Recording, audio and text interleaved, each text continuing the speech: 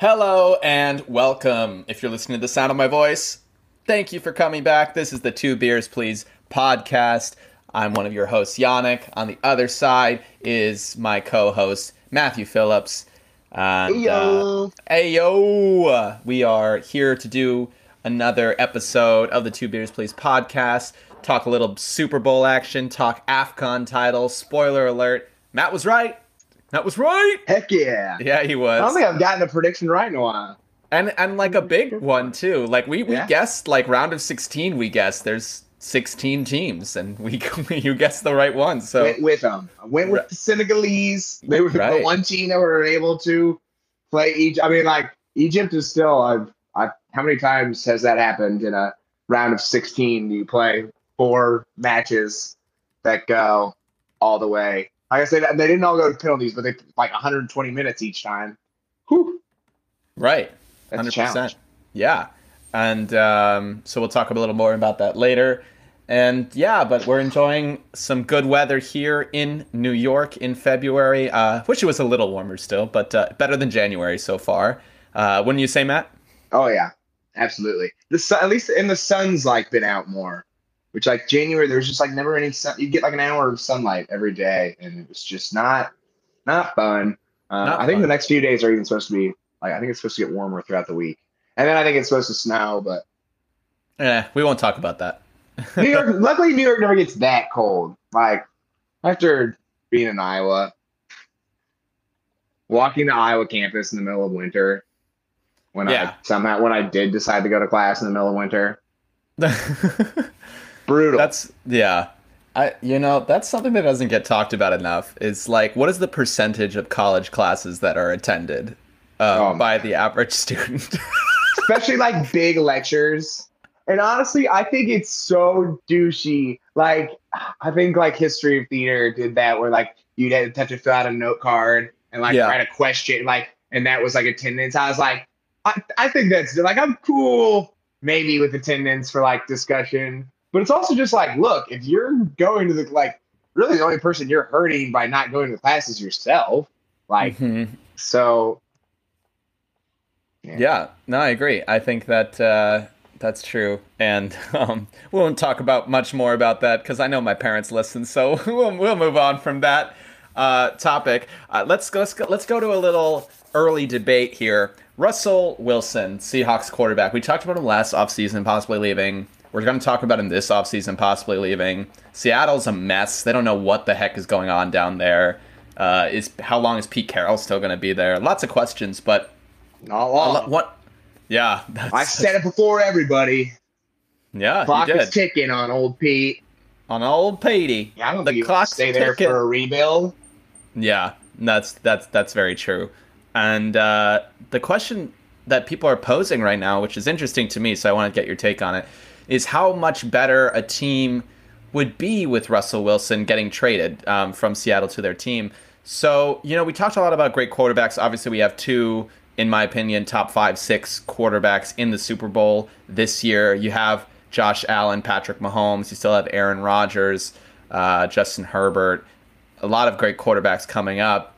Russell was supposed to kind of be the heir apparent to the top quarterback after Brady Manning, but then, and Rodgers, I would say, the three of them. But then, Brady and Rodgers continued to ball out. So, like, it never really seemed like he really got his time to shine on his own. And now people are saying it's kind of past him. So is Russell Wilson, in your opinion, a top 10 quarterback? Yeah, I think he is. I think he pretty easily is. When I thought about, because like, when I first thought about the question, I was like, in my head, I was like, yeah, for sure. But then sometimes you start making the list, and like you do start thinking about like younger guys and this and that. But like once I kind of broke it down and thought about it more, it was like, absolutely is. I think I would, like, if you have to rank everybody, I'd probably put him 8th.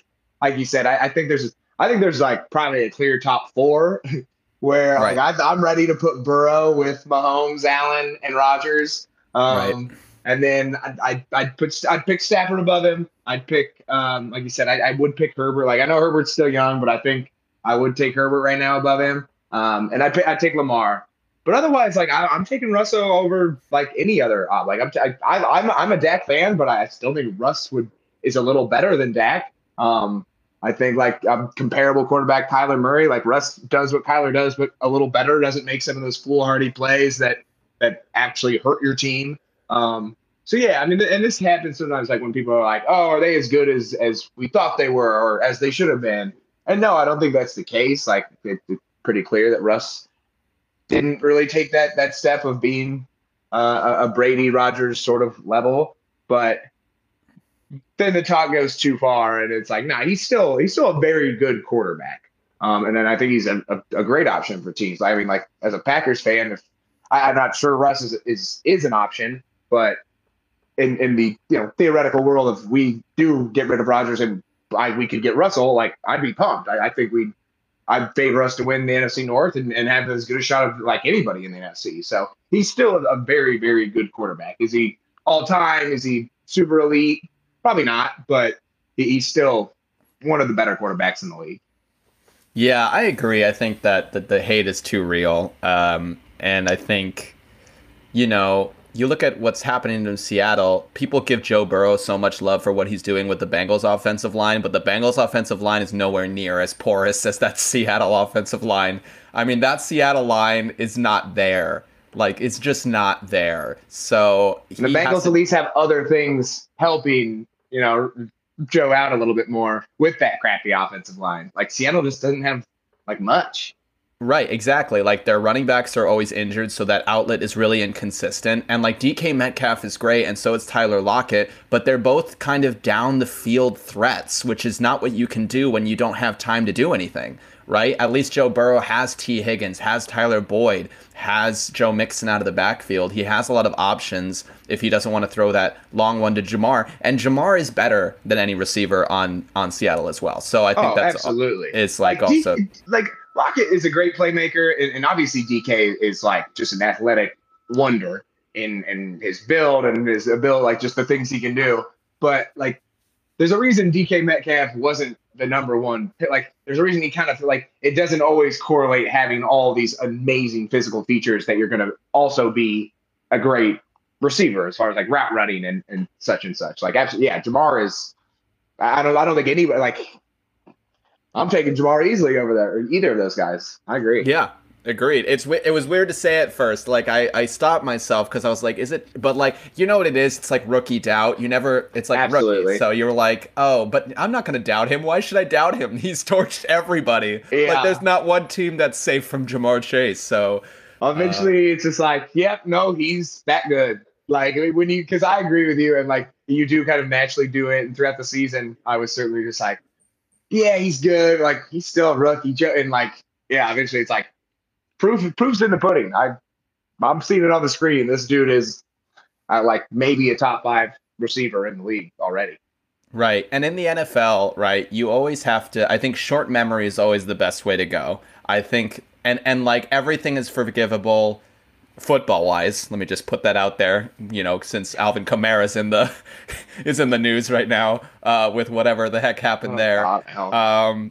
But feel so bad for Dennis Allen. He's gonna get this Saints team, and Alvin Kamara's not gonna be on it. And he's have a great defense. Yeah, that's all. That's what they hang their hats on. I think. Yeah. Well, yeah. I wonder what's gonna happen with him. I don't know, man. It sounds pretty bad. Like all the details are coming out, and it sounds like he jumped some guy. So I'm just like, that doesn't sound great. So, it's not domestic abuse, but it is still battery. It's not. Like, well, I'm not like judging the morality of what he did as much as I'm judging or wondering how the NFL will judge them. Like, because like it does seem like one of those bad things where like he could maybe, it's always a question, but like could possibly serve time, which then you're like screwed. But like if he doesn't have to serve time, I don't know, maybe he plays they'd have to suspend him for at least a year, right? Right. Like it's really bad. Like it's not like he just like popped a dude. Like it's a pretty This is not probably a take that, but like he was at the Pro Bowl like the day later, just carefree, having fun. I'm like, how do you? I would be just filled with guilt, and also like I'm probably gonna get in trouble for that, right? Like I just beat the crap out of someone. Right. Interesting ability to compartmentalize. Alvin Kamara does. Right. He's on the Pro Bowl. Meanwhile, some guy reportedly has a 3-inch laceration on his body. And I'm just like, gosh. Yeah. Also, sorry, we're talking about this, so I'm just going to bring it up. Did you hear about Kurt Zuma and his cats? Yes. That he hit his cats? Like, what a dick. Yeah. He just dropped the cat. He dropped the cat and kicked it as it was falling. They took his cats away now, thankfully. Good. Like they took away 2 weeks' wages and his cats. Oh hell yeah! And I was just like, yeah, what a tool. What the fuck is wrong with you? We don't hit cats. We're pro cat here. We're pro cat. We're pro Russ here on the podcast. So pissed off too. Anytime that somebody gets mad for an animal or their pet for doing something that a pet an animal does. Because he was apparently he was mad that it made a mess. Yeah, if you get a cat and you get a dog, they're gonna make a mess every now and then. And sure, I don't mean you have to be happy about it, but you also can't be that upset. Yeah, they're gonna do it. It's like having a little kid. A little kid is gonna make having a mess. A little kid. Would you drop kick your kid if they made a mess? Because I don't want to know the answer to that question. I don't. Yeah, it's a lot. People just doing things, and obviously. Not to bring it up too much, but your boy, Manchester United boy, also looking like he's got some stuff. I'll mention that. I'll mention that at the end of the episode because perfect. I do want to talk about that. I don't think, as a Manchester United fan, I don't think I'm a. I want to make a statement. Love That sounds really official, but no, I mean it is. It's good to make statements, and were we doing this podcast earlier in the? I would also have made statements. I'll make a statement as well at the end, I think, from some other thing that I wanted to bring up. Now you're just joining my thing. Listen, it's a good thing. You're an inspiration. Man, Matt doesn't... All right, there you go. That's nice. It's an inspiration. Now I'm on board. Okay, thank you. All right, cool. Well, let's move on. What are we drinking today? What do we got going down the old hatch? I got just the nice and easy, nice and simple Brooklyn Brewery Lager. The mainstay, which it's going to. When I first had this beer, I didn't really like it that much. I was whatever, but it's grown on me quite a lot. Yeah, it's like New York. It grows on you. It grows on you. I always love fucking New York. There you go. Love that statement. Yeah, I'm also drinking Brooklyn Brewery. I went with the Pulp Art IPA because I just thought sounds kind of cool and I'm feeling kind of sick, so I wanted to drink something classy. Yeah. Beer isn't the best drink. Spoiler, beer isn't the best thing to drink when you're sick, but, we do what we do for the podcast. Maybe. I mean, yeah, depending on what kind of sick, Boot and Rally can help out. You're just you're ridding your body of just all the toxins, right? Oh, thank you. The alcohol is just cleaning. Use alcohol to clean on the inside. Outside, yeah. I mean, how you're doing now. I think that's from New Girl. I think Nick says that. Oh, not my own. Not my own. That's on what a great inspiration, Nick from New Girl. That is true. That is. All right, well then let's move right into it. We got a Super Bowl to talk about. It is this weekend. Matt and I will be watching it together. Super cool. First Super Bowl we watched together, so it'll be nice to do an episode after that. And before we get into the actions, obviously Bengals versus Rams. It's been a great playoff picture that unfolded in front of us. A lot of storylines, a lot of heartbreaking endings, a retirement of a legend, and now we have two teams vying for the trophy. A young quarterback on the rise and an older quarterback finally getting his due in the Super Bowl. So it'd be a fun thing to talk about. But first, what are your favorite Super Bowl traditions? Do you like the wings? Do you like to make bets? Do you hang out with friends? Are you more on your own? What have you done in Super Bowls past? Well, last year was the first year I could actually bet, but it's always been fun to hear about the bets because there's so many fun little ridiculous prop bets. And I think I'll probably do that. That probably will be a new tradition. And I don't know. I don't say I have to have wings, but I do think you've got to overeat. I think you got to go ham on some food. I'd say Super Bowl. It might be my third most important stuffing. Your third most important day of gluttony of the year, behind Thanksgiving and probably Christmas, just because Christmas is Christmas. But yeah, it's just an important part. Wings and football always go together, so I'm not going to complain about wings. But My favorite part of the Super Bowl is that like everybody watches it, whether they care about the game or not, whether they're watching for commercials or the halftime show, or just because their friends are and it's the Super Bowl and they're like, why the hell not? Because I just love that part about it. Like you just get a bunch of friends together to hang out and have a little like party, and there's hopefully a good game going on. Usually some funny stuff going on. Usually there's like, maybe one person has a team in the game, but there's fans of a bunch of different teams. So then they have all their stakes. Like a couple years ago, I hung out with my friend Evan at his place, and his two roommates were British. They're from Brighton, and so they had some of their other friends over. So it was like they obviously understood the Super Bowl, but didn't understand like everything about football. So that was a fun experience as well. So yeah, just like the kind of like almost holiday that it is, and just like the big camaraderie of it is my favorite part of the Super Bowl. Got to watch it with people. Got to. Yeah, I agree. You gotta watch it with people. Otherwise, don't watch it. I don't know, like I don't know. That just feels like a long time to spend on your own. Also, even like last year during like COVID, so things were shut. Like my whole family, because we were hanging out in Des Moines. Like we were like, yeah, we're all gonna we ordered food, and my dad, my mom, my brother. Like we never all, even for Hawkeye games, like it'll probably be like me and my dad and maybe Alex sometimes. So like it's just you got to watch. Right. Agreed. And I think that, for me, I have a unique perspective because I had a team in the Super Bowl a lot in the last 2 decades. And so I was watching. Bastard. Yeah. And I will hold that in high regard until the day I die. It won't happen again with any of my teams, I'm sure.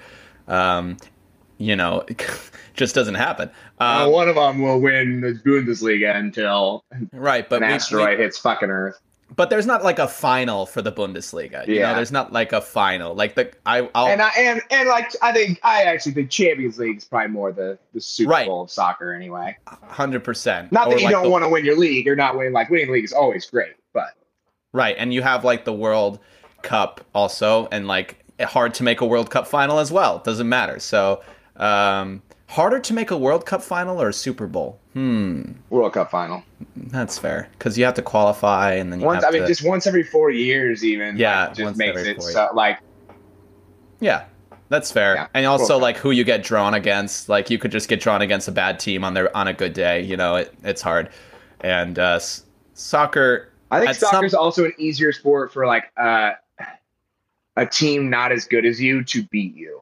Right, because possessions aren't guaranteed. So when you have like a great team in football playing a not so great team, even if the not so great team does everything right, there's still the answer that the other team gets to have for the most part. So like you still have to like respond both offensively and defensively, where a bad team in soccer can score 1 goal and then park the frickin' bus and win that way. Or like you can miss all your chances and while they park the bus, and you can go to penalties and lose. Like, yeah, that's probably penalties that makes it even also like tough. That the tiebreaker is kind of like not the. I mean, I love penalties. Don't get me wrong, but it's not the best way to end the game. I don't think. It isn't. And honestly, it's more fair for sure, but is it more fun than Golden Goal? I don't know. I think Golden Goal is so cool. I think they should bring back Golden Goal. I agree. I think they should. Can you imagine just like, it's like overtime halves, basically. You play 30 minutes, and if you score, you win. A walk-off goal? That would be amazing. Yeah. And not just like it would just be great. Anyway, back to football. I've watched it with my family for the most part because...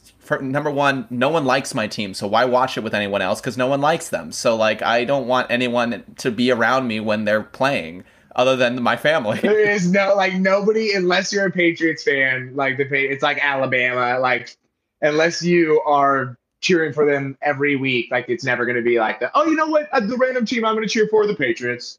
Right, and, like, yeah, and also those people who their random team is the Patriots, I don't like them either. although I did cheer for the Patriots when they played the Seahawks that year. I mean, fair. That was like the one time I remember being like, hell yeah, Tom Brady. Wow, there you go. Hell yeah, Russell, throw the ball. Don't run it, throw it. Yeah. That play right there completely changed Russell's career. I mean, hey. Kind of. Changed the history of a lot of things, probably. 2 Super Bowls sounds a lot better than 1. Nah, I know Rogers thinks that. But yeah, I watched with family for the most part, and I watched in New York. My first year, Patriots played the Rams, and that game was so bad that like I had a bunch of people around me who didn't like the Patriots. Plus, the game was bad, so it felt kind of meh. Um, and I also like invited this girl on like it was the first time we had hung out alone, and I invited her to the Super Bowl party, which was dumb. It was a dumb Bad call. idea. Yeah, She that's was bad. great, and she was like a great sport about it. But I was just the entire time, you know, I had the people that didn't like my team and this girl, and I was like, I don't know what to do. I'm just gonna watch the game. Dude, I get way well, and like my team, like I get way too. I've learned like if there's a girl that I'm like I want to like mac on or whatever, like ever, I can't. I can't be by a sporting event that I care a lot about because I'll pay too much attention to the sporting event. Right, 100%. I'm sorry. Yeah, That's I I watched just the know. Euro. I watched the Euro. Which was it?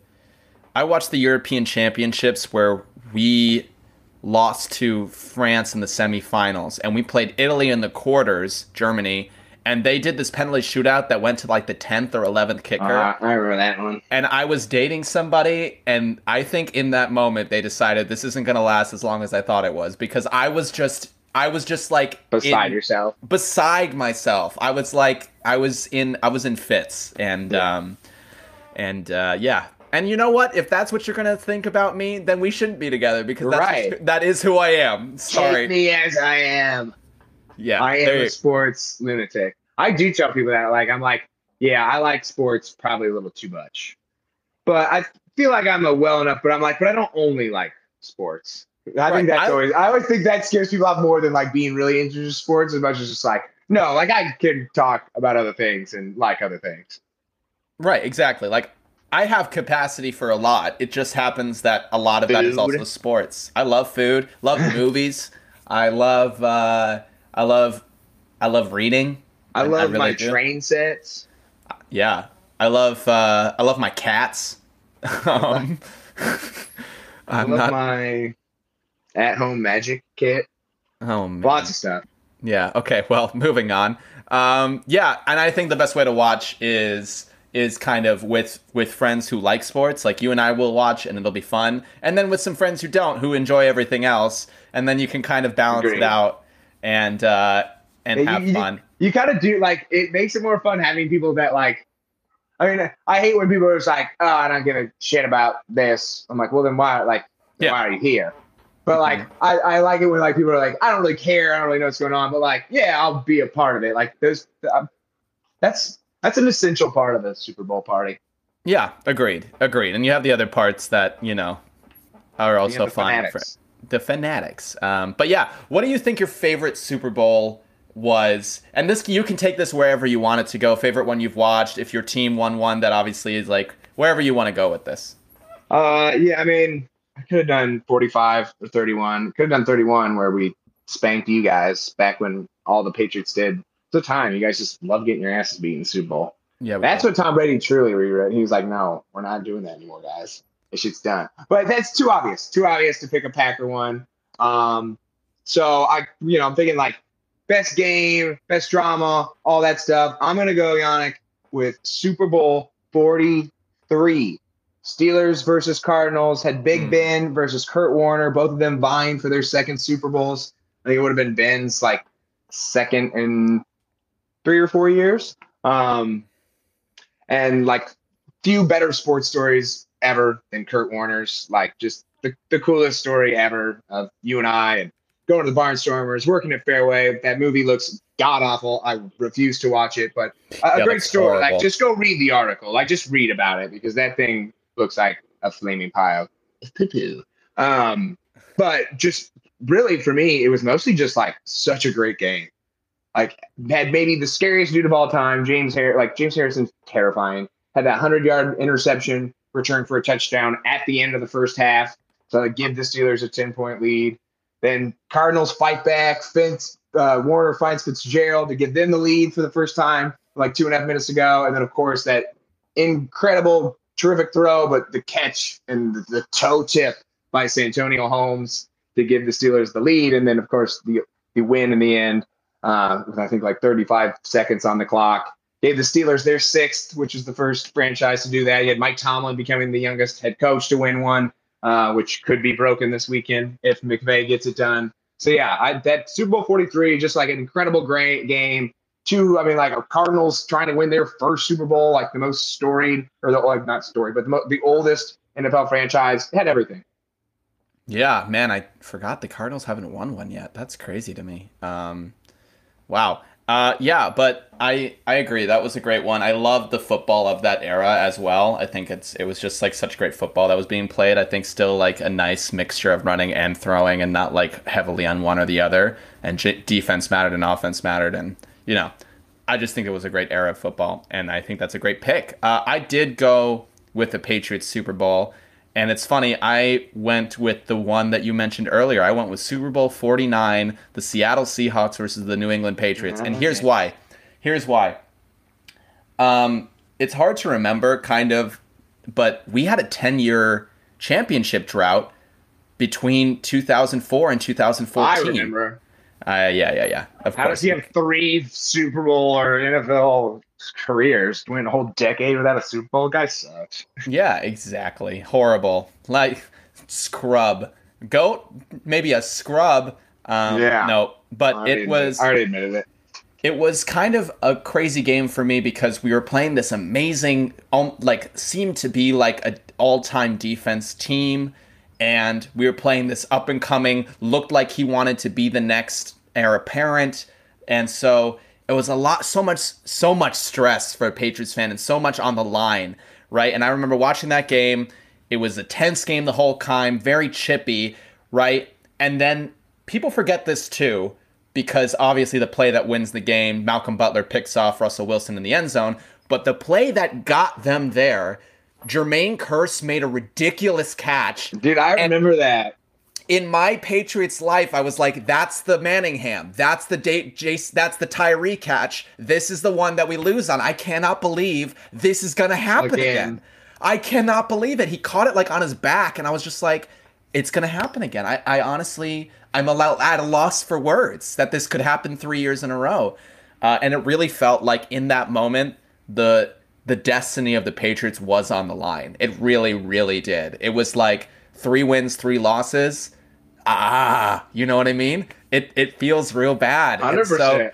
So it changed the course of everything. And I can't explain to you, like, I had a trouble picking between this and the Falcons one, obviously, because the comeback. I kind of thought that's where you're going to go. But I'm glad. Right. I like this pick. I like this pick more. Right. Too obvious, though, because, I think the comeback was fun and all, but I don't even remember that game because, truthfully, like, I was in such disarray after going 28-3 down. I don't remember that game, and I was just yelling a lot. But I think that game, the euphoria I had winning in overtime, because at some point in that game, even though we were still down, after, like, the second touchdown we scored, you knew Brady was going to win. Like, right. It was like, this is over. This is over, yeah.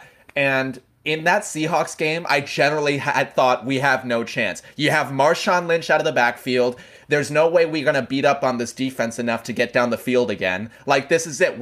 I'm about to watch us Plenty lose. of time. It wasn't like there was like one play. It wasn't like Marshawn has to run it in here or we lose. Like, they had time for plenty of plays. Right. They just could have run out the clock and put it in the end zone. And really, that's what they should have done. But for us to have, I don't know, luck or just the fates or whatever you want to call it. But that pick, I remember feeling like this is what it feels like to win. This is like, I was too young to feel that when Brady with the early ones. I was too young. I knew it, but I was too young. This one, I was like, oh my God, we just won. I cannot believe this, that we just won. This is impossible. And even afterwards, we were so close to the goal line. I thought that we were going to get a safety or something, and it was going to be some dumb stuff. I was like, oh no, this is going to end still poorly. Because I just couldn't believe it. And I think best play Super Bowl all time. I don't know if I put the pick there, but I think I think most improbable play.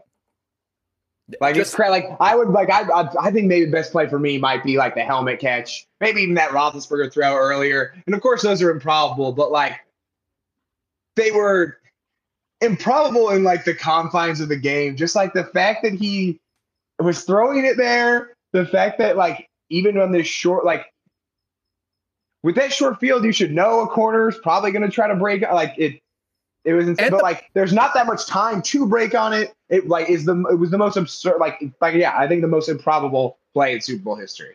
Right, and also like, and maybe I am misremembering this a little bit, but I truly think that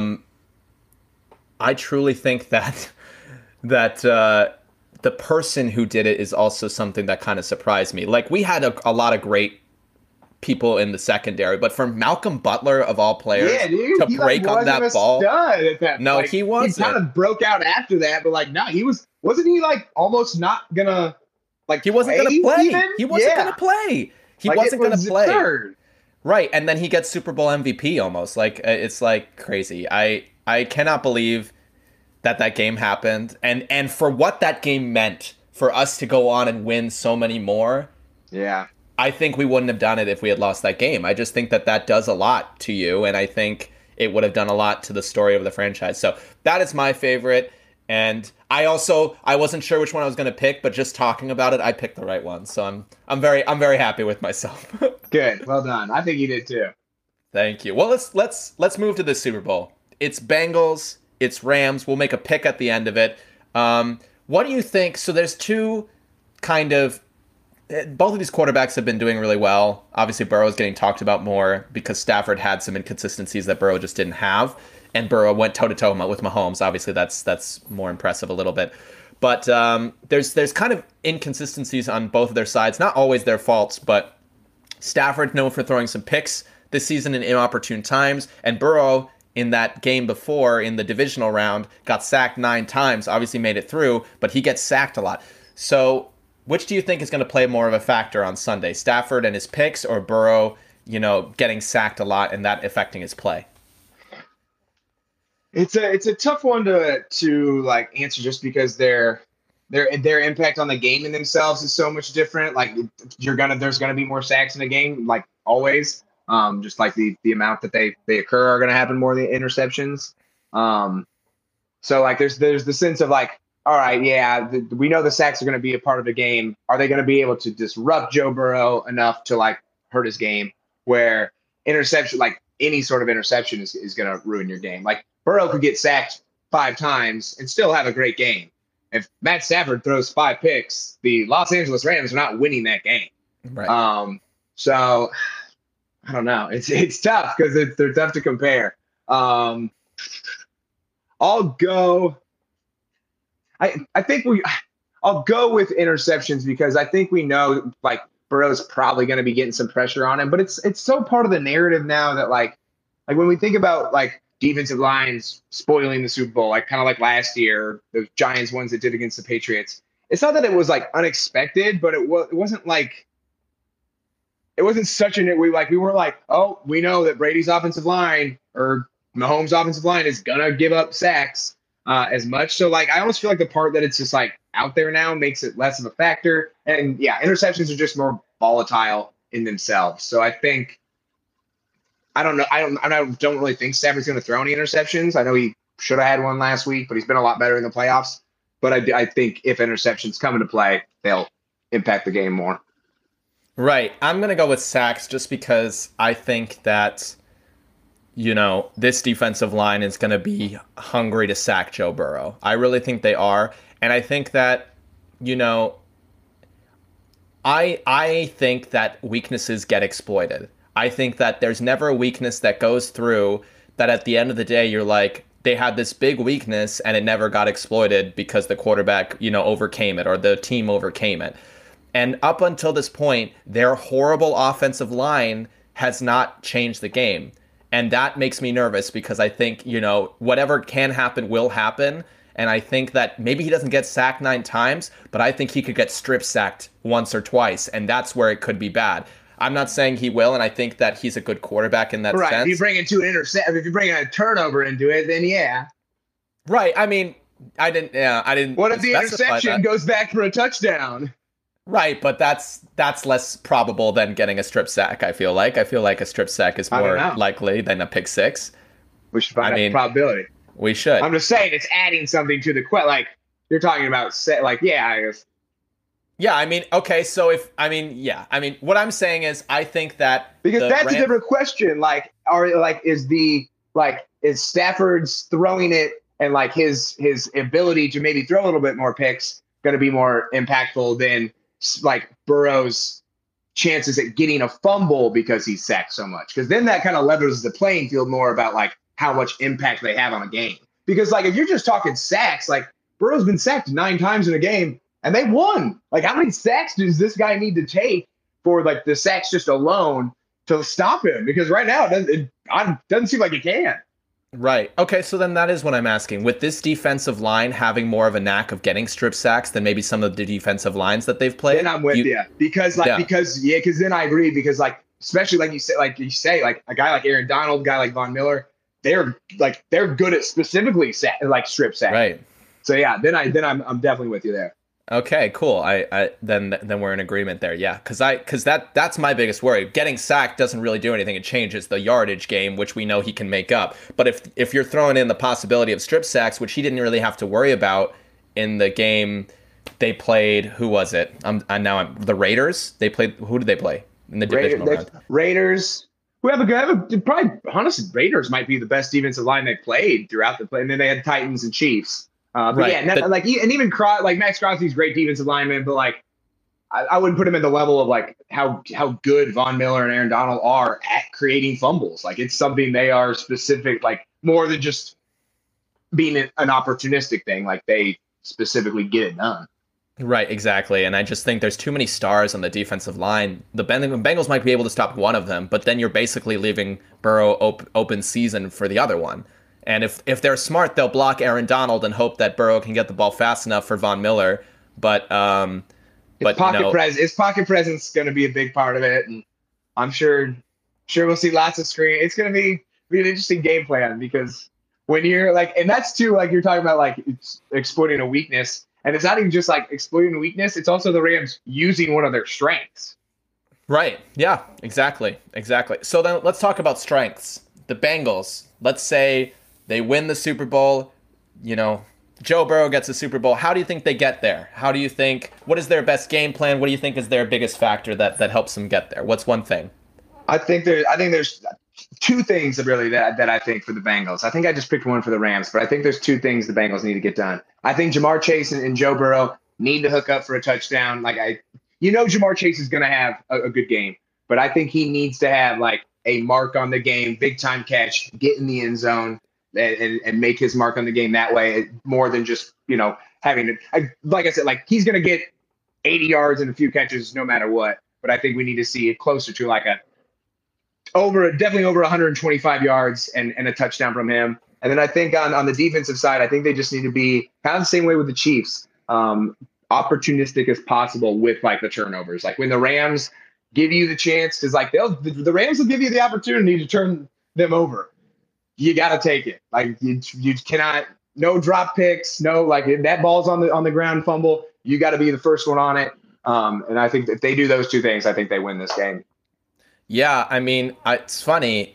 It's hard to pick. It seems I'm picking Ja'Marr Chase as well, and I'm picking him for a specific reason.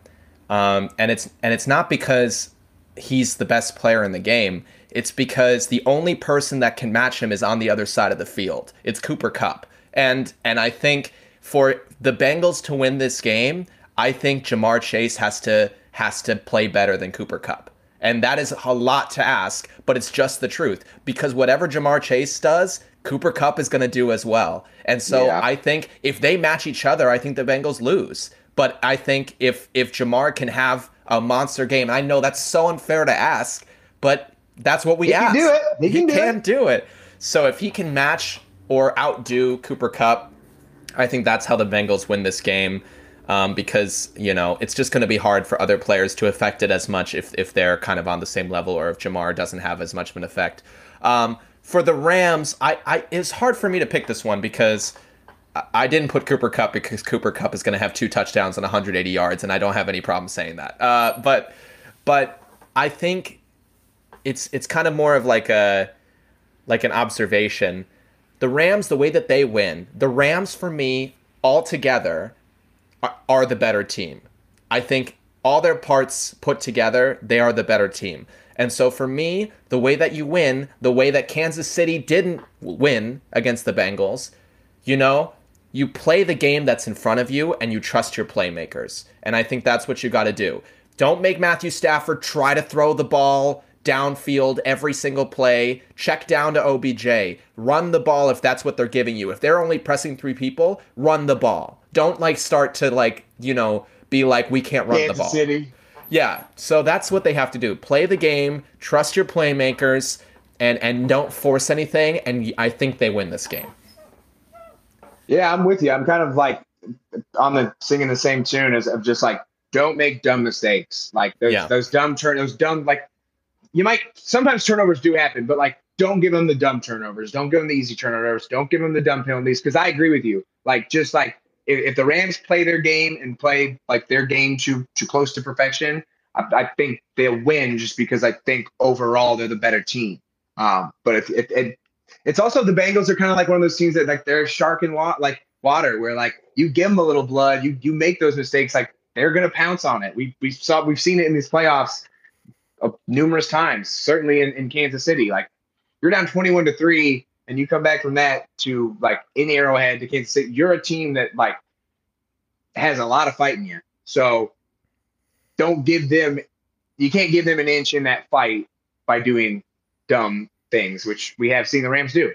Right. I mean, Ryan Tannehill, he throws 3 bad passes and they picked all of them. So it's kind of, it is something that is taken into account. Before we make our pick, I'm curious, obviously the second team, in a row to play in their home stadium for the Super Bowl. And ever. And ever. I thought so. I didn't want to say it, but I thought so. Do we think that the home field advantage plays a major factor here?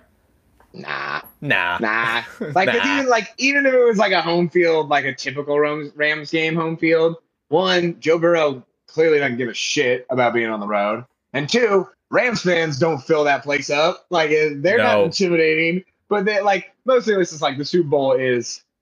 I'm sure hopefully there will be a good amount of Rams and Bengals diehard fans, but it's just a lot of rich people and people kissing each other's asses. And I think even probably more so when it's in a place like LA. Everyone's trying to get there to show their face at the Super Bowl. So there's not going to be any home field advantage I hope there's at least 100 fans for each team.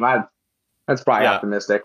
Over or under them showing 15 celebrities on TV? Oh, dude, I think over. I think it's going to be fucking stop. Insane amount. Yeah, I feel that too. And honestly, if I was them, I'd do it too. Right? Yeah. Because it is a flex. If you it's a pretty big flex if you're I'm sitting at the box at the Super Bowl and that's always cool. But everyone's vying for them. So if you got the chance, you probably got to do it. Right. 100%. All right.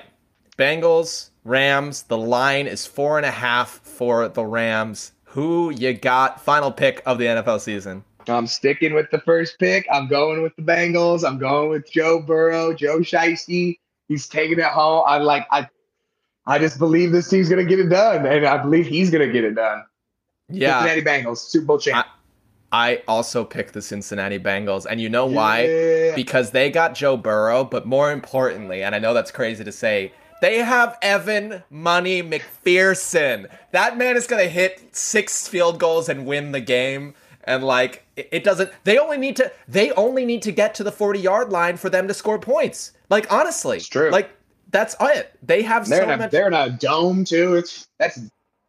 He's gonna be able to hit it from anywhere. If they win the game on a time expiring field goal from him, we legitimately have to talk about greatest playoff runs ever for any player.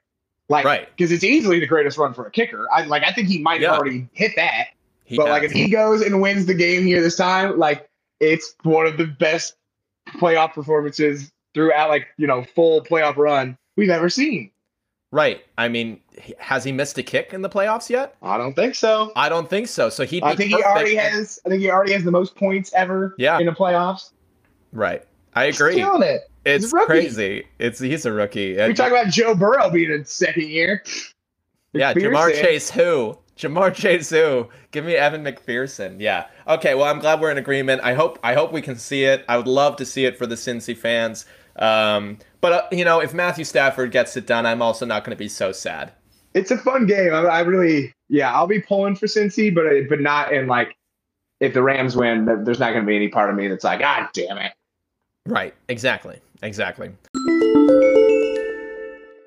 All right. Well, then let's move on from the Super Bowl. We're gonna keep talking college basketball week to week because it keeps being exciting. And it's here. Oh my God, this week's been yum yum yum yum yum yum yum. Right. Crab cakes and football. That's what Maryland does. Crab cakes. Dude, I'm gonna go on a stand one day of how I think Wedding Crashers should be considered a rom-com. Oh yeah, you think so? Yeah. Yeah. We can't get into it right now. No, we'll be here for hours. We'll be here for hours. All right, well, let's do a stock watch. You can talk about the teams if you'd like, but I got some teams that are kind of on my head in the same category of discussion. So we'll talk about who do you think goes farther. So Kansas losing to Texas yesterday, obviously, before this, and Duke losing to Virginia before this. So both these teams kind of suffering a stanky loss. Which of those teams goes farther in March? Yeah, I mean, the Kansas loss, not a horrible one. Texas needed that win more than anything. But yeah, that Duke, Virginia, there's times with Duke where I think like maybe it's just their youth, but they kind of do play to their competition, which certainly can worry you when you're talking about kind of like a round robin tournament where the first few games you're not going to be playing like top teams that it's easy to get up for. But I'm still going to go with Duke because I think in the end, just their talent outweighs the Jayhawks a lot more. They're more efficient on offense. They're more efficient on defense. Kansas is starting to play better. I think that Kentucky game kind of woke them up when they were getting their butts kicked. But I just don't have all that much faith in Ochai Agbaji either. Like as the season's gone on, I know he did have that great game against Texas Tech, but it was also a double overtime game. So that helps a little bit in the total. But it seems like he's not scoring as much. And it's more so that he's like, it's kind of a Keegan Murray problem as well, where he's not asserting himself in the game. And when you are that good of a scorer, you have to be like, no, I'm going to take over. You see that more from Christian Braun when you watch the Jayhawks, who I do love Braun. But like, still a great team. But I'm going to go with Duke. I think Bonchero, on the opposite end of that, is a guy that's like, no, we need a bucket right now. Give me the ball. I'm going to get us a bucket. And I think he's a little better player than Agbaji. So I'll go Duke. Right. And I think I go Duke as well, because I disagree. I think Agbaji is the better player, but because he's not asserting himself as much, he's not going to his potential. And I think with two teams that can be inconsistent, you have to pick the team that has the star that's more willing to pull it out there on every night and really like change the game for his team. And I do think that Duke has that player. And I also think, we're talking tournament. It's Coach K's last year. Like, I think that Duke is going to play harder. We saw it against North Carolina. They obliterated them. And I think it is because that is going to have an effect in this tournament. Like, I would not be surprised if Duke makes a crazy long run. And because that is a motivating factor. And it'll help. I mean, yeah. that'll help in those like earlier games where it's easier not to focus in. It's like, no, this could be my last tournament game. Yeah, agreed. And there's probably no better motivator or, focuser of young basketball players than Coach K.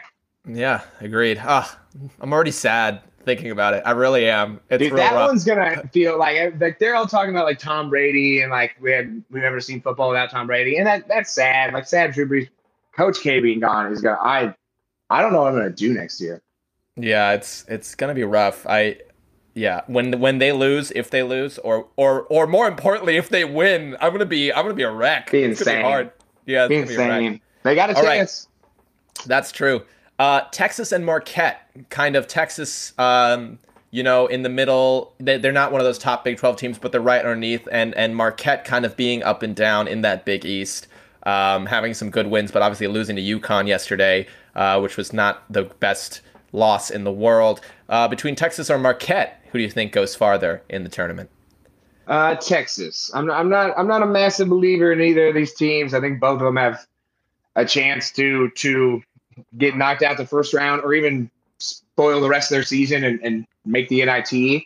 But I do think Texas has a lot bigger of an upside. That Kansas game could be a big game for them. It was kind of the first game we actually saw like Marcus Carr play well on offense and just the offense in general actually clicking and getting to 79 points instead of scoring 50 points like every other game. So we'll see if that lasts. But I think Texas has a better chance of going further than Marquette.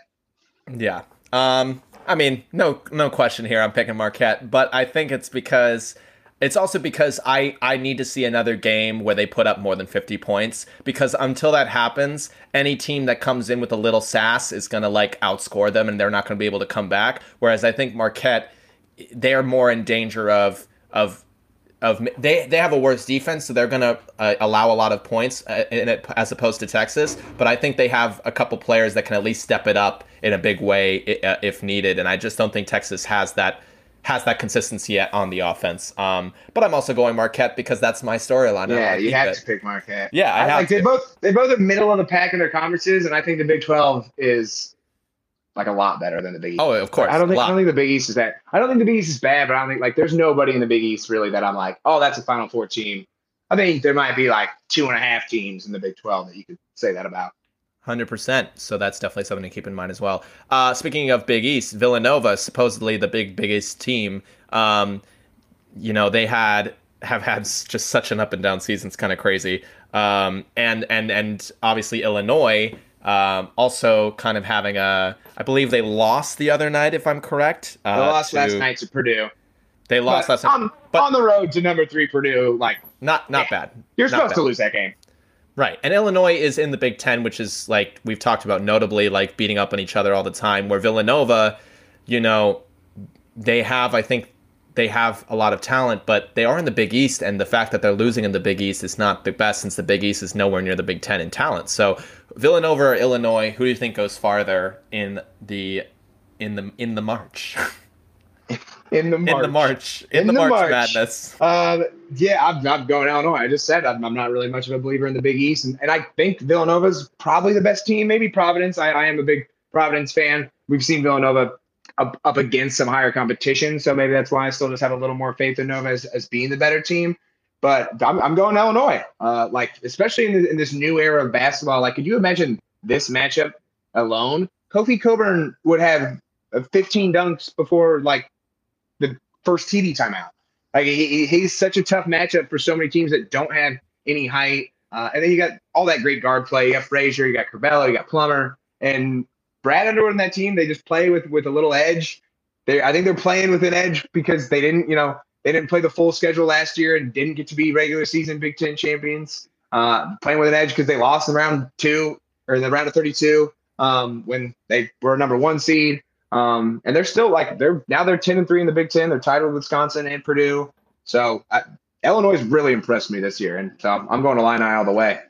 Yeah, I'm also going to Illini. You know why? Because I also think that Villanova has a star in Connor Gillespie, but he came back and scored 0 points. He scored 0 points. And so for me, if there's like a reason Villanova would win this game is because they have the better star. And I think on his best day, maybe Connor Gillespie can give Cockburn a run for his money. But like Cockburn is the better player right now. So if there's going to be a guy that takes over the game, it's not going to be on the Villanova bench. It's going to be on the Illinois bench. So that's why I give Illinois that's why I give Illinois the edge. You're always going to make more dunks than jump shots. Having a low pace player, especially when you have a team like Villanova that's like, and their biggest guy's like 6'8", Covern's going to eat. Like a jump shot shooter, you're just going to miss more. Hopefully Gillespie, though, that was more just coming back from the injury. Right, 100%. I also think there's something to be said for Villanova in that they've played decently well given their best players out. Like they did. I mean, they won yesterday and Gillespie scored 0 points, and granted it's against St. John's, so it's not like great, but they showed they can be resilient, so it's something to give. And obviously Jay Wright, never going to count him out completely. That's probably the biggest thing Villanova has going for him. Right, 100%. Let's go a little higher in the table, so this will be interesting. Arizona, they lost at that first one to UCLA, but haven't really looked back since. Purdue back to their top after a couple losses in the Big Ten. They get that win over Illinois. Who do you think goes farther, Arizona or Purdue? Arizona might be like the most complete team in the country, but Purdue's offense is so damn good. It like just doesn't matter. Like, Zach Edey has been kind of had no idea he had this in his game in him. He's sent Travion Williams to the bench as the scariest six man in the country. Sasha Stefanovic makes a big time three literally every time they need it. And then, you have Jaden Ivey, maybe the toughest one-on-one guard in the entire country. I'd like Purdue to me on their best day is the best team because they just have so much offensively and they're efficient offensively. So I love Arizona, but I got to go Purdue. Yeah, I mean, I think Arizona has a better defensive metrics, of course, than Purdue does. But here's the thing, Purdue's offense is so much better than Arizona's offense, and we've given Arizona's offense a lot of credit because it's so much better than it used to be. And I will give them that credit.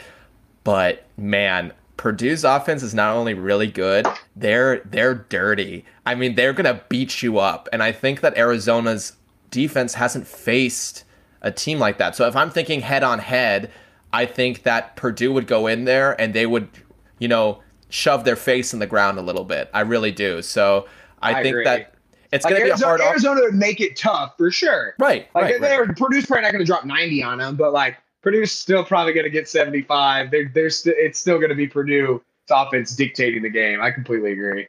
Yeah, and I think that's really what's going to be Purdue's best weapon is not only how good their offense is, but how kind of confident and cocky their offense can be too. I think that will really help them when they're up against good opposition. All right, last one. Best two teams in the nation. Auburn, their streak ended last night surprisingly against Arkansas. Arkansas is a good team though. And Gonzaga, obviously reigning champs at the number 2 spot. Always hard to like see what's going on with them because of their conference. So, but you don't count them out either. Auburn or Gonzaga, which team goes farther? Do you have, and by that I mean, do you have any doubts on Auburn after the loss last night? No, not at all. Like that's their second loss of the year, their first loss since like their fourth game, which was their like fourth game together. You're going to lose conference games on the road. It was an overtime game where Arkansas, it was like the biggest crowd in Arkansas history. So no, not at all. They kind of had an off game, or a few of their players had an off game themselves too. So I'm not worried about Auburn. I think I still am going to go with Auburn over Gonzaga, which kind of surprised me. But it's Walker Kessler that makes me choose Auburn in this one because Bruce Pearl's teams always have incredible guard play. He's got that again with Green and KD Johnson. Those guys are the transfers are just killing it for him. But you throw in also Jabari Smith there at the 4 or the 3, the guy who I think should be the number 1 pick in the coming draft. And then you also get Walker Kessler, who I was never all that impressed with at North Carolina. And maybe it was just because he was still young and maybe lost in the shuffle of a lot of big men. But he's been an absolute monster for them this year on rebounds, on blocking the shots. And I think having a guy like him, when they would play a team like Gonzaga, is going to give them like they can bang with Timmy and Holmgren now. So I'm going Auburn. Yeah, something I've learned over the last 10 years of watching college basketball, that team that you think is the best team in the league is the best team in the league. So I'm not going to go against, it's like we thought of Gonzaga last year. We had some thoughts like maybe someone upsets them, but they were the best team in the league and they won the league. And that's how it happens a lot of the time. They got second. They got second. Oh my God, they lost. No, yeah. They didn't. Yeah, they lost to Baylor. Oh my God, they lost to Baylor. But right. made the like championship game. So like I think we were still right about them. Yeah, fair enough. Fair enough, man. Like making the champion, like thinking they were one of the best teams in all year, and then making the championship game. I think means you're still right. Like yeah, at that point you're 1 and 2, and it's just like whoever wins the game. Yeah, thank you for saving me from being wrong about something. That I appreciate that always. Dude, that's what I'm here for. Well, let's pick some weekend games. We'll continue our picks, and we'll add to it the Super Bowl pick to kind of sweeten the pot here. But I mean, we're both gonna have the same thing after that, obviously. I'm both going 1-0 on that. Yeah. After the week 1, you were. What are we at right now? I'm trying to look at the scores here. You're at 5-0, and I'm 3-2. I'm 5-0. I'm Yeah, five cleaned and house. zero. Cleaned house. That's cleaned house. 5-0. You still 3-2, still above 500. So I'll take you it. know, I'll take it. I'll take it. So let's pick some weekend games. See if I can keep this perfect streak going. So this weekend we got Texas versus Baylor. Texas able to do the upset against Kansas. Will they do the upset against Baylor as well? No, this game's in Waco, not in Austin. So I'm going Baylor, and Baylor just had a tough loss to Kansas themselves. I think they need to get themselves right, and they're still in contention for the Big 12 title and the number 1 seed. So Baylor's the better team. They're playing at home. I'm going with the Bears. Right. I'm also going with the Bears. I think Texas, again, they have to show me one more time that they can score enough points. And against this Baylor team at home, they're not going to do that. So I'm going with Baylor. I think that's just the smart choice in this situation. You have Indiana versus Michigan State. Indiana, a nice little spoiler team that you like to pick sometimes. And Michigan State, a ranked team, but they lost to Rutgers. So it's like, I don't really know who to trust in the Big Ten sometimes. So Indiana playing Michigan State. Are you taking the Spartans? Or are you going with the Hoosiers once again? Well, then the Hoosiers were. I honestly, I would have gone with the Hoosiers if they would have kept playing that game like they were playing. But then they decided to stop scoring any baskets at all and get blown out by Illinois. So I'm mad at Indiana. Plus, Michigan State just lost last night at home to Wisconsin. I don't see as though these guys losing at home 2 times in a row, especially to like a far inferior opponent like Indiana. I got Sparty. Right. I also got Sparty, and like kind of for the same reason. They want to position themselves well, and there's a lot of good teams in that Big Ten, so they know if they don't get this win over Illinois, there's a lot of good teams down the road that are going to be toss-up games, slashed games they lose. So they need to beat up on the right teams. They got it wrong against Rutgers. They'll get it right against Indiana. So we both got Indiana. We both got Baylor. Let's see if we disagree on this third one. It is a Pac-12 matchup. The biggest sporting event in LA this weekend. Yes, the only one worth mentioning. If you're talking about something else, you're wrong. That Super Bowl. We spent an hour talking about it. Yeah, no. We're just dumb. That's why we talked about it. There's no actual reason. We're self-aware.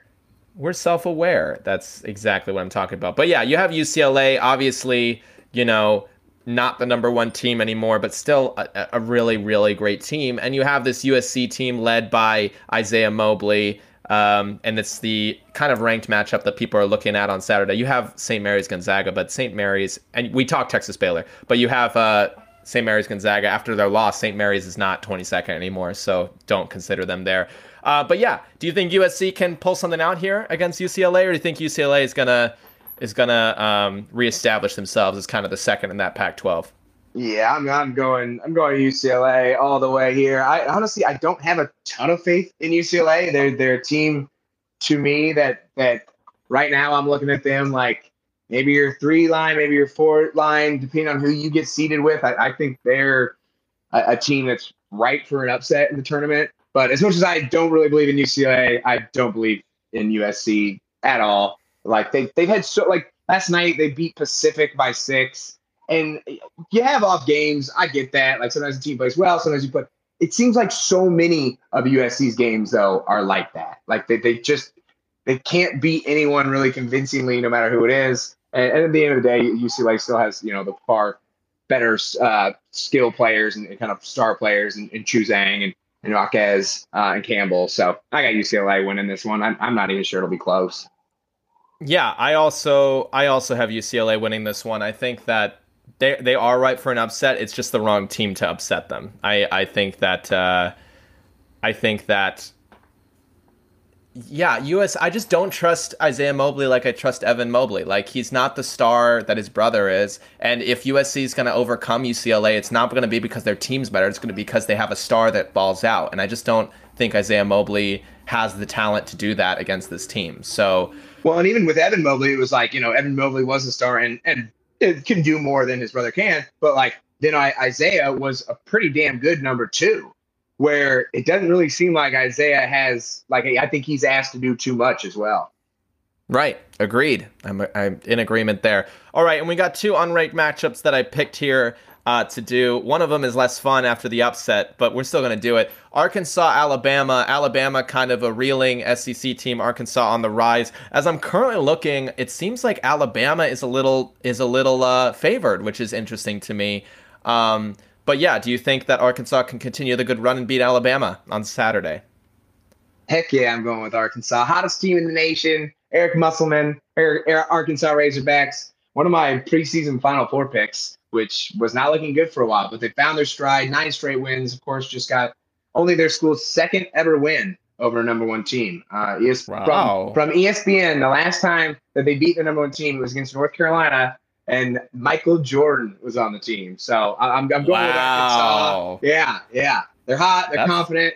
They're finally looking like the team that I think they thought they'd be and that kind of people expected that they could be. They're finding their stride. And well done to those players and from us for, starting the season not all that well, even with expectations, and fighting through it, finding your way. They look real good right now. Go Razorbacks. Yeah, I can't pick against Arkansas after beating Auburn. I'm never going to pick against any team after beating Auburn. So I have to go Arkansas. I think Alabama needs this win so bad, and that's why I was kind of maybe going to go with Alabama. But I think Arkansas is too hot, and it doesn't matter how bad Alabama wants it. Arkansas is just the better team right now. So they're two teams that seasons have gone like the exact opposite. Like both had, I think, probably close to the same expectations. I think Alabama got off a little better, and since is just like they have not looked good, have not looked themselves in a while. And the SEC's tough. Like, certainly that's part of it. It's a really good SEC this year, but it's also that they just aren't looking as good as we thought they would. Yeah, exactly. That's why I picked the game. It's two teams underperformed for the most part, but obviously not underperforming in this later time. So let's talk then Miami Wake Forest. Miami beat Wake Forest in the first matchup. But Miami has reeled off some ugly losses. Obviously, the Virginia one looks a little better with them beating Duke. But, they lost to Notre Dame. And I believe before that, they can't beat Florida State at all. So that's the other time that they can't really get wins. Meanwhile, Wake Forest has been doing a little better. They beat Florida State. They beat Pittsburgh. Beat North Carolina. They lost to... I believe it was Syracuse by a lot, so that kind of throws a wrench in there. But Syracuse can have a good game here and there. Yeah. So it's not necessarily bad. They're not going to go perfect, right? Right. Wake Forest is super favored in this game, which is interesting to me. So are you picking Miami or are you picking Wake Forest? I'm going Wake Forest. I early on in the season, people were like, once the ACC started kind of taking shape, and we saw that it was going to be a pretty wide open, kind of seemed like Duke and then maybe anybody else. People were kind of high on them, and I was like, I don't know. But I'm a believer now. They especially play well at home.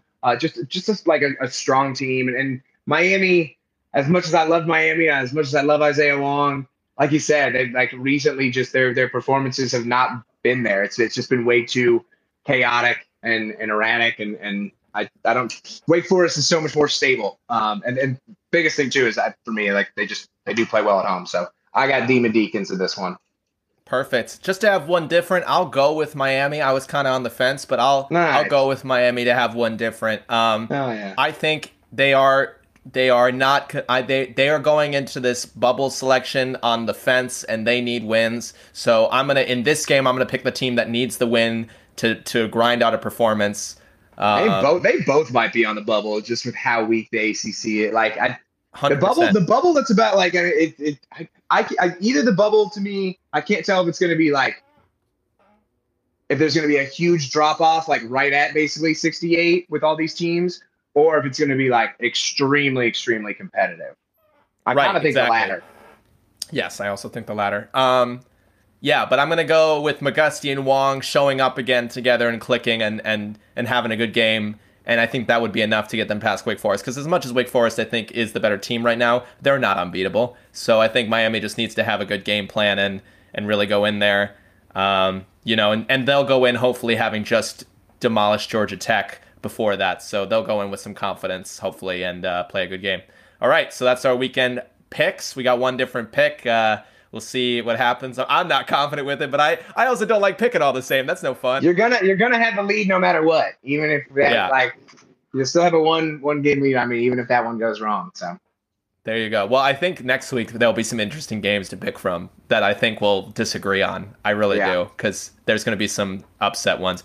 All right, before we get into the cool down, let's talk the Senegalese grabbing the Africa Cup of Nations. Woo! For the first time. Matt called it. Sadio Mane scoring the decisive penalty in the shootout to win over Egypt, who can do nothing but go to penalty shootouts. So exhausted. And obviously two teams that we expect the most from out of the African nations in the World Cup. Senegal does it.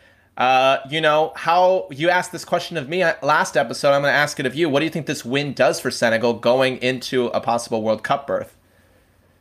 I don't think it inherently as we kind of talked about, I don't think it inherently means success is coming, but I feel like they're in the team, and I feel like it meant so much to the team. And mostly I just think this team is really talented. It's a team whose players just in general and their for their clubs are all playing really, or not all, but a lot of them are playing really, really well.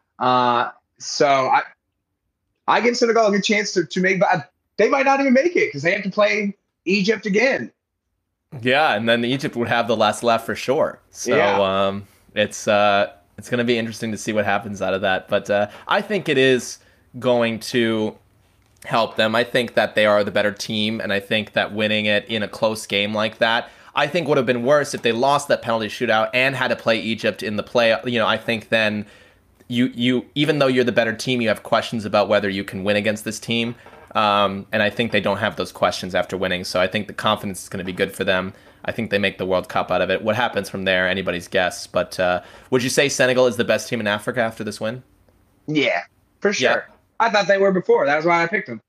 There you go. All right, love it. Well, congratulations to Sadio Mane and Senegal on the title. Matt believed in you the whole time. The one takeaway I'll take from the AFCON more than even if they can make a run is we're going to have penalties in the World Cup final. AFCON final, penalties. Copa America final, penalties. Euro final, penalties. It's coming. It's destiny. You know that how many penalty shootouts there's been in a World Cup final? Can you? Uno. There you go. Love it. 2006, baby. 2006. Yeah, maybe we'll have our second. Love that. I threw trivia at you before the quickfire question round. Yeah. You still got it right. Love that. All right. Well, after giving you some praise on the Senegal title, it's time to move to the cool down. Love that. Love it. All right. Well, I think I was going to mention some Oscar stuff, but I think we should save that a little bit. You said you had a little bit of a statement to say. I think I'll give you the floor for that now. Sounds good. Thank you. Obviously, I'm a huge Manchester United fan. Been talked about a lot on this show, and probably should have brought this up even on last episode. Mason Greenwood, if you're not aware, has been charged. I don't know if he's been charged. I know he's been accused. I know he's under investigation for sexual assault. Maybe I just know kind of some violence towards a partner.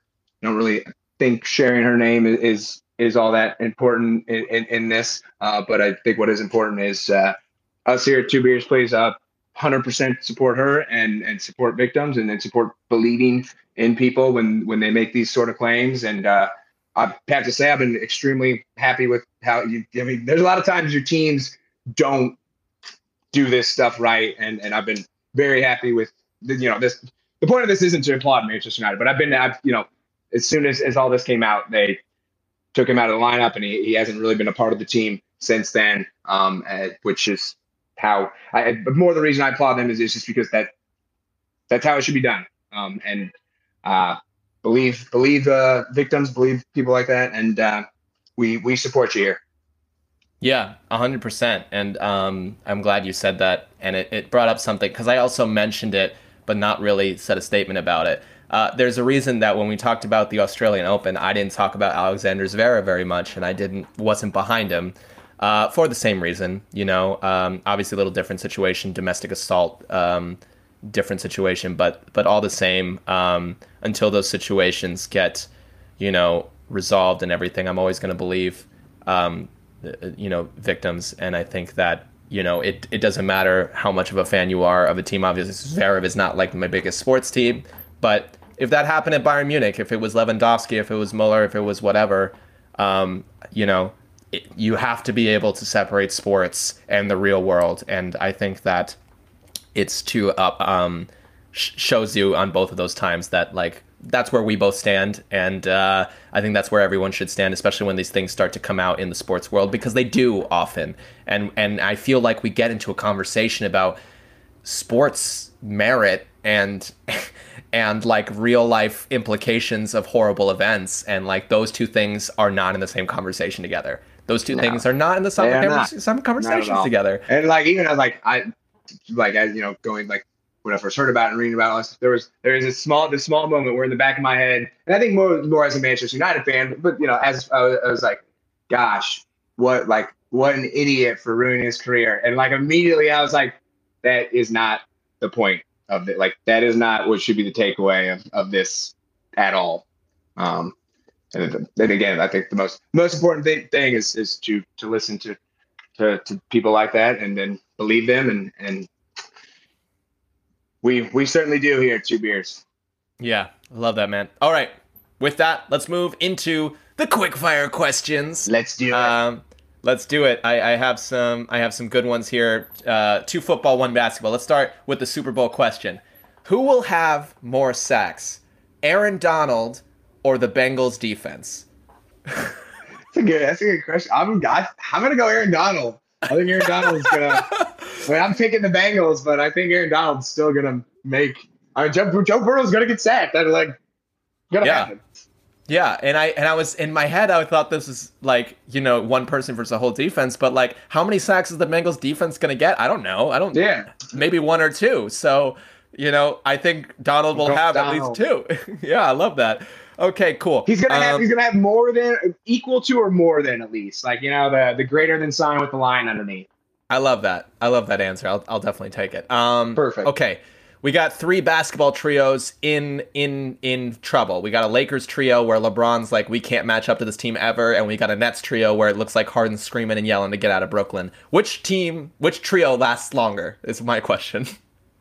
Probably the Lakers, because it seems like Harden, I think this might be his last day in Brooklyn. So it seems more like Harden is trying to force his way out, and like that alone just makes me think that it'll end in a divorce quicker than, because the Lakers I think are still like maybe hopeful that this would all. I don't think Russ wants to leave all that much, so I'll go the big 3 of Brooklyn, which like never was a big 3. No, it never was. You can't even mention it. But you know what the good thing? Big 3.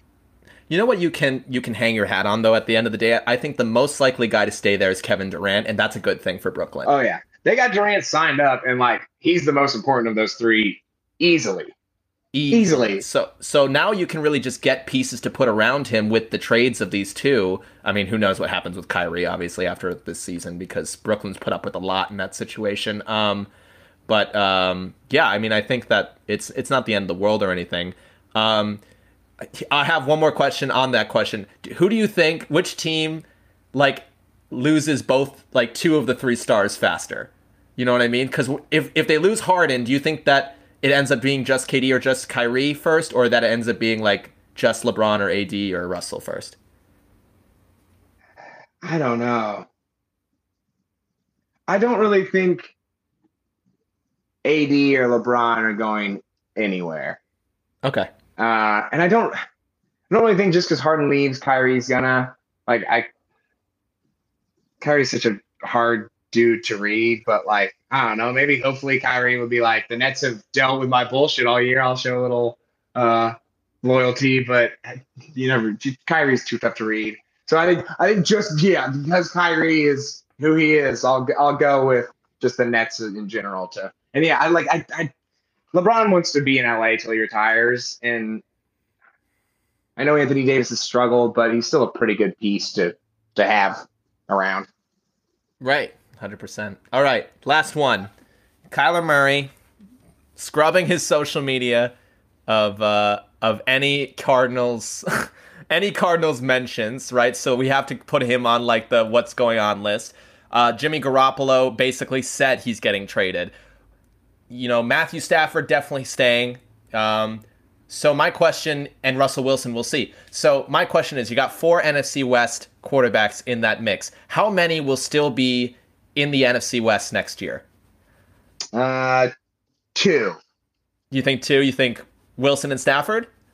No, I think Murray and Stafford. I don't think Murray's going anywhere. Why do you do that then? That's so weird. I have no idea, but I also don't really think Arizona's going to be like, okay, we'll trade you number 1 pick who we've tried to build a team around. I think they'll just be like, no. Yeah. So he might not play, but he's going to be on Arizona next year. I don't see any way that he won't be. And I don't know if Russ will leave, but I'll be, like you said, Jimmy's gone. It's 3 at the most, so I'll be fun with it. I'll say 2. Right. I thought it'd be interesting if you said 3 because, if Kyler tried to force a trade, wouldn't it be funny if the Cardinals and the Seahawks did a straight swap? An interdivisional trade of their quarterbacks. Oh, my God. Oh, my God. That would be the most despised trade of all time. It would. But I still think Russell Wilson would take the Cardinals farther than Kyler has. So. I do, too. I don't think it'd be the worst thing in the world. And Cliff Kingsbury's dumb, so he needs a quarterback who knows what he's doing out there. All right. Quickfire questions are over. Hot seat has been turned down, and we are out of here in the Two Beers Please podcast. Thank you for joining us. As for always, stay safe, wear a mask, and start to enjoy that weather. And hopefully you are watching the Super Bowl with some loved ones. And if you're not, call us up. We'll FaceTime you and talk stuff. I really hope somebody does that. I hope someone does. I'm all alone. Yeah, okay. I guess we did say we'd FaceTime. We did say, and I don't have fun with that. I don't either. I think that'd be fun, and we only have to use one phone since we'll be together. It'd be great. I think it's all set up. So thank you so much, Matt. You got anything last thing to say? Cheers, y'all.